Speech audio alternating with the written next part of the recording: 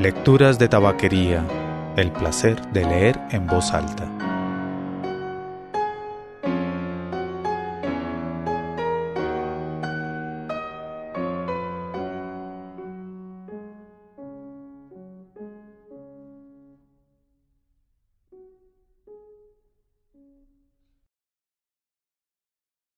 Soy Mauricio Duque Rubla.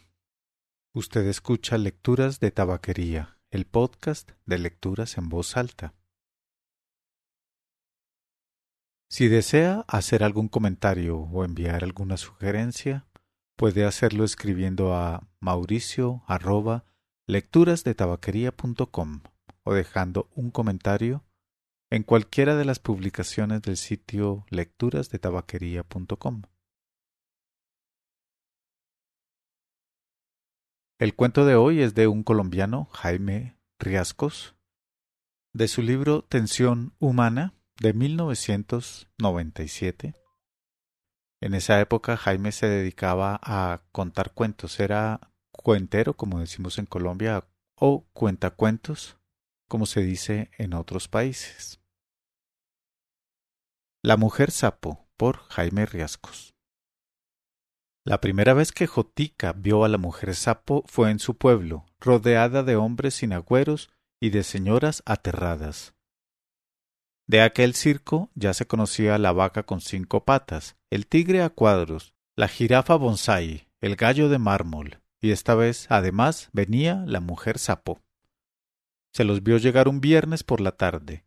El sábado levantaron la carpa en las afueras del pueblo, instalaron la cuadra de los animales y en el centro armaron un toldo con una puerta de entrada, otra de salida y un letrero que decía: «Este es el palacio de la mujer sapo. Procure guardar silencio». La gente dijo que era prudente ver el engendro después de ir a misa, y esta fue la primera condición que le puso a Jotica su madre. El domingo, al finalizar la misa de 9, los creyentes se levantaron de sus asientos alistando los 10 pesos que valía ver a la mujer sapo. Jotica entró en el palacio con su padre, su madre y su hermanita, cogidos de la mano. Lograron aproximarse a un cerco metálico instalado para evitar que los visitantes tocaran a la reina, y, al mirarla, la madre se impresionó tanto que apretó a sus hijos contra el cuerpo, mientras el padre se aferraba al tubo de metal. Josefina estaba sobre la mesa, a 2 metros de ellos, sin vidrios de por medio ni elementos de seguridad. Su altura era la de un duende, su piel era húmeda y violeta, tenía patas de sapo y manos humanas, boca femenina, ojos saltones con largas pestañas y cejas pobladas, nariz de animal y un cabello castaño muy bien peinado que le caía por la nuca y las mejillas hasta la superficie de la mesa. La familia la miraba por un costado y, aparte de la hermosa humedad de su piel, era su respirar lento y despreocupado la única señal de vida. La romería los empujó hasta quedar frente a la reina, separados de ella por un poco de aire y la barra metálica. Tenía los párpados cerrados, pero bajo ellos se veía los ojos en movimiento. Sin duda alguna, lo más hermoso de su cuerpo eran sus pestañas. Del borde de la mesa colgaba un letrero. La reina Josefina fue traída del África. Nunca ha tenido hijos. Abre los ojos 2 veces en el mes y no le gusta moverse. Por favor, no le arroje comida o monedas. Algunos visitantes atrevidos le silbaban y le decían piropos, y ciertas señoras se retiraron asegurando que se parecía al diablo. Sin embargo, cuando Jotica estuvo frente a Josefina, dulcificó su voz lo más que pudo y le preguntó: «Reinita linda, ¿tienes sed?». En ese momento Josefina levantó los párpados y miró al niño, solamente al niño. Los concurrentes vieron que la mujer sapo movía los labios y sonreía sin abrir la boca. Luego cerró los ojos y se quedó tan quieta como siempre. La familia abandonó el toldo en silencio. El señor se fue al billar, la señora a reunirse con una comadre y los niños a bañarse en el río. En el camino la niña le preguntó a su hermano por qué habría sido que la mujer sapo lo miró a él y solo a él. Jotica respondió: No lo sé, hermanita, pero lo que descubrí en sus ojos es que ella no es una mujer sapo, sino una señorita rana. En el río los niños dejaron de nadar porque querían escuchar el relato de Jotica, pero él estaba tan callado que fue su hermanita la que tomó la palabra y les contó la historia 3 veces.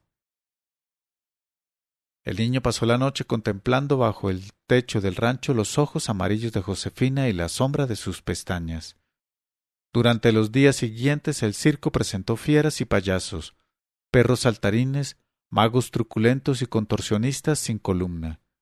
Pero en la pista nunca mostraron a la mujer sapo.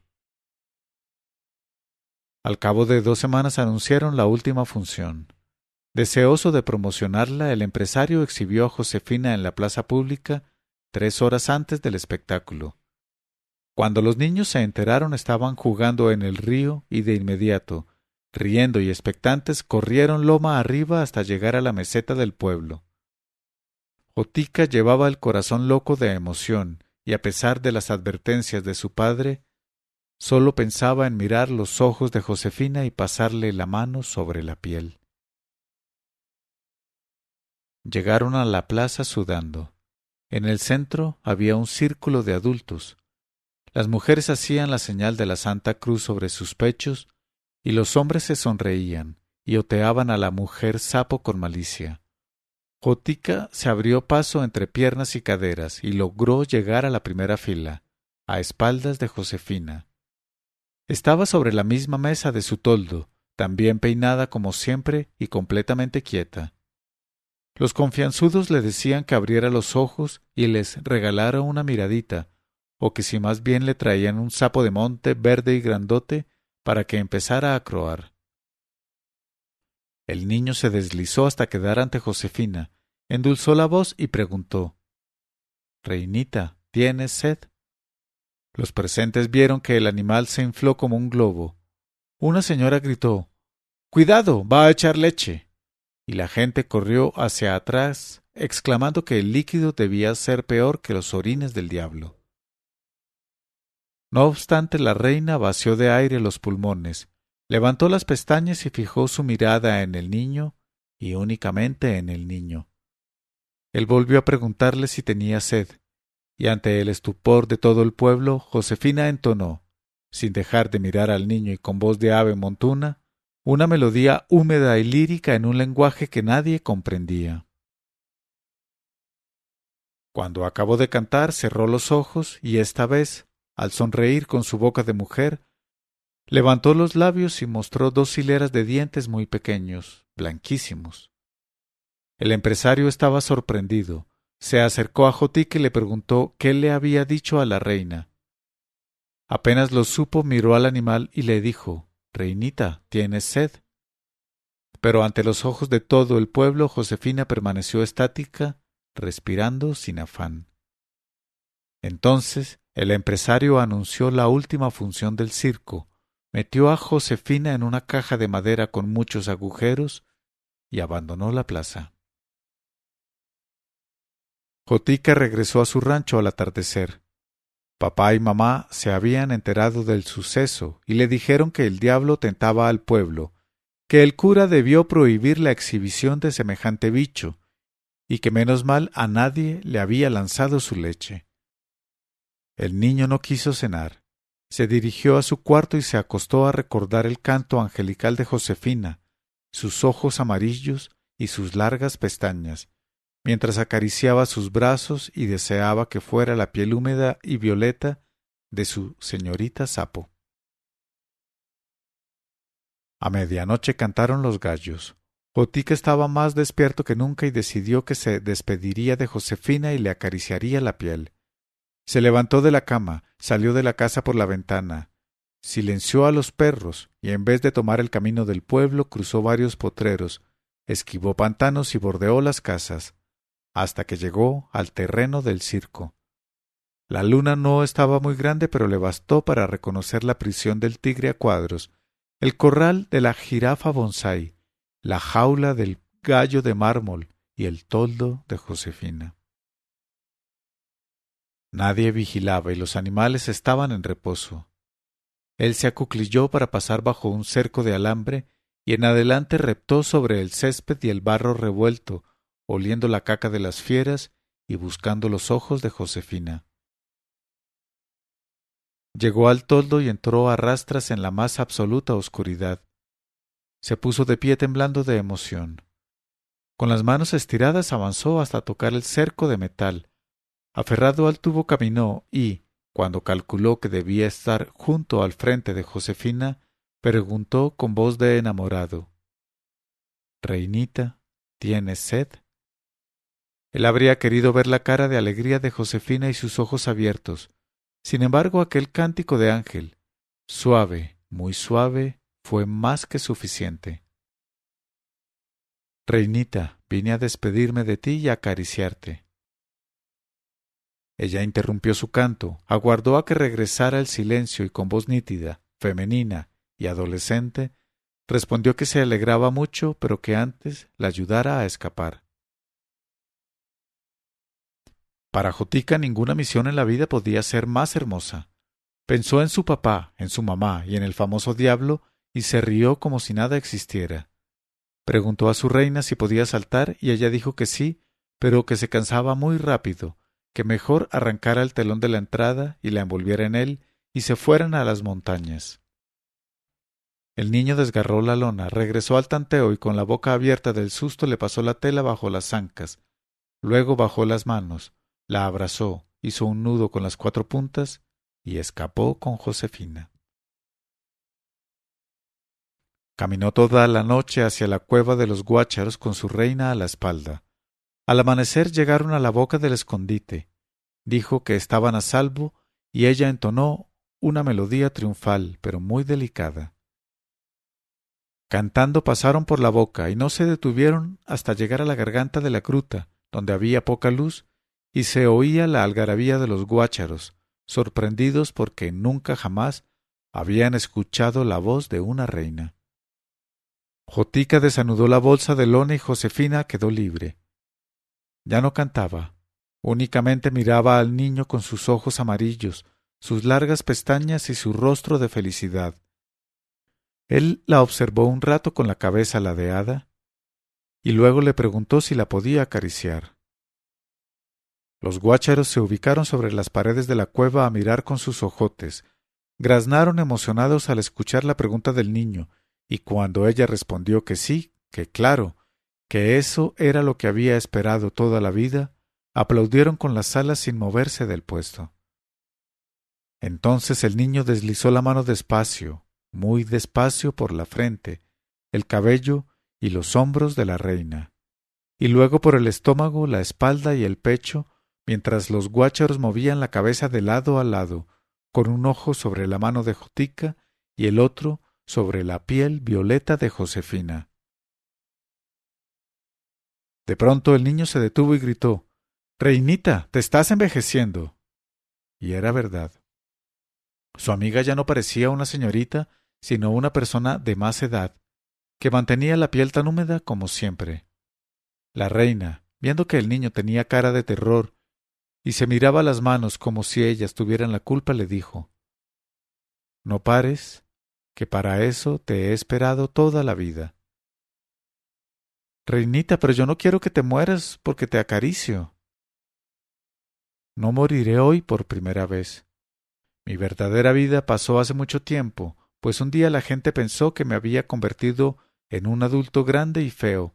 Me dejaron de acariciar y dijeron en los pueblos que un animal tan horrible debía tener un genio maligno adentro.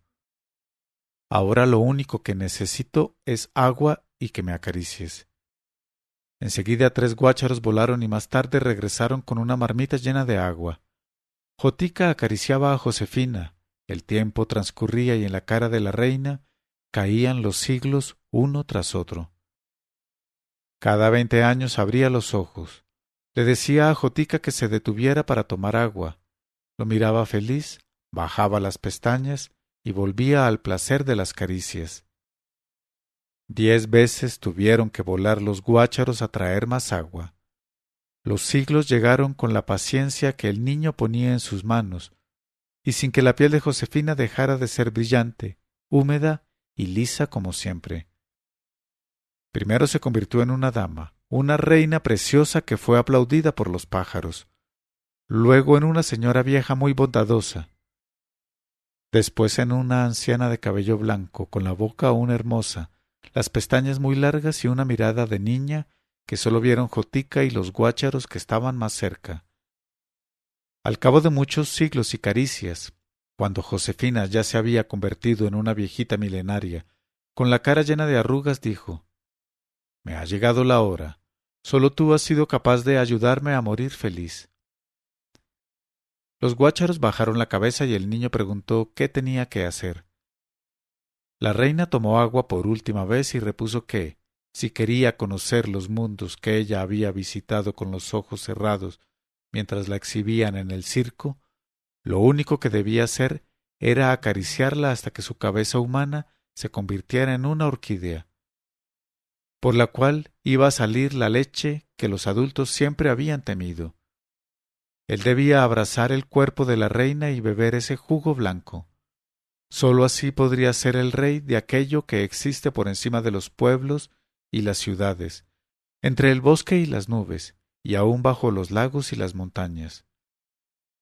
Frente a la anciana el niño cerró los ojos y con suma paciencia mimó a la reina, que le dejaba en herencia miles y miles de imperios. La cabeza de Josefina se convirtió poco a poco en una orquídea blanca y gigantesca que nacía de un cuerpo de rana, violeta, húmedo y brillante. Jotica abrazó a la reina.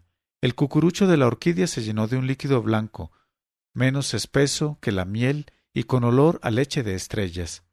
Entonces el niño se arrodilló y bebió con los ojos cerrados, mientras los guácharos miraban con envidia. La noche llegó a la cueva. El niño acariciaba el cuerpo de Josefina. La flor se llenaba de leche y Jotica la bebía deleitado. Luego regresó el sol. La cueva se llenó de luz mañanera. Los guácharos seguían en sus puestos y Jotica bebió de la orquídea por última vez.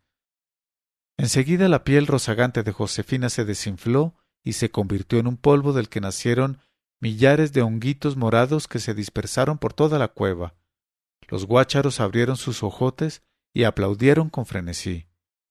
Luego el niño caminó hacia la boca de la gruta y contempló el día, los bosques que forraban la montaña, los ríos que bajaban entre piedras y cascadas, el pueblo circundado por pastos y sembrados, y cerró los ojos para empezar a soñar. Observó muchos hombres y mujeres hechos de roca y de piedra, que bailaban, bebían arena y celebraban el día de su ídolo. El carnaval transcurría en un imperio cuyo castillo, cuyas aldeas y ranchos estaban formadas de músculos, huesos, ligamentos y nervios humanos. Las puertas eran piernas que se abrían separando las rodillas, las ventanas bocas que alzaban los labios, los techos cráneos sin cabello, los ríos venas de humeantes arenas, los sembrados pieles de todas las razas. Frente al castillo los hombres de piedra vociferaban para que el rey arrojara esmeraldas por la boca y confirmara que durante 15 días todas las leyes quedaban suspendidas y el pueblo podía hacer lo que le viniese en gana, siempre y cuando fuese dentro del imperio y durante los días del carnaval. Sobre una mano larga y abierta que había sido utilizada para construir el balcón principal del castillo, apareció el ídolo, un hombre rocoso, con cuernos gigantes, hechos de fósiles más antiguos que su propio reino. Su cabeza era una sola roca, vieja y porosa. Su cuerpo, todo de acero, estaba cubierto por algas secas, y en vez de pelo tenía virutas de hierro que aullaban al paso del viento. El pueblo lo recibió con un derrumbe de aplausos. Él levantó los brazos, y los súbditos se silenciaron para que arrojara por su bocaza las esmeraldas de la vida. En ese momento un estruendo fantástico se escuchó venir de las montañas. La cordillera se abrió y lanzó un rayo verde que cayó sobre una torre del castillo, y cuando la luz se retiró y las montañas se cerraron, un sapo inmenso que apenas cabía sobre la torre empezó a arrojar su leche sobre el ídolo sin dejarlo hablar. Una lluvia de lanzas y flechas fabricadas con huesos humanos atravesaron por lado y lado el cuerpo del sapo, pero no lograron impedir que el animal bañara con su leche al ídolo, y que poco a poco derritiera su acero y sus rocas, dejando intactos la carne y los músculos del castillo. Cuando Jotica abrió los ojos miró el pueblo, los cultivos, el bosque, y junto a sus pies observó un charco blanco cubierto de mariposas. Sintió una inmensa alegría cuando vio su piel violeta y su pecho salpicado de pecas blancas. De un solo salto dio media vuelta y mientras escuchaba la algarabía de los guácharos, pasó brincando de felicidad entre musgos y hongos.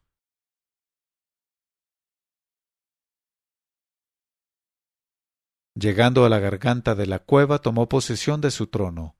A una orden del jefe los guácharos volaron, se sentaron muy cerca del nuevo rey e hicieron silencio. El más anciano tomó la palabra y preguntó: «Querido príncipe, ¿qué deseas?». Y el niño respondió: «Necesito agua y que me acaricien toda la vida».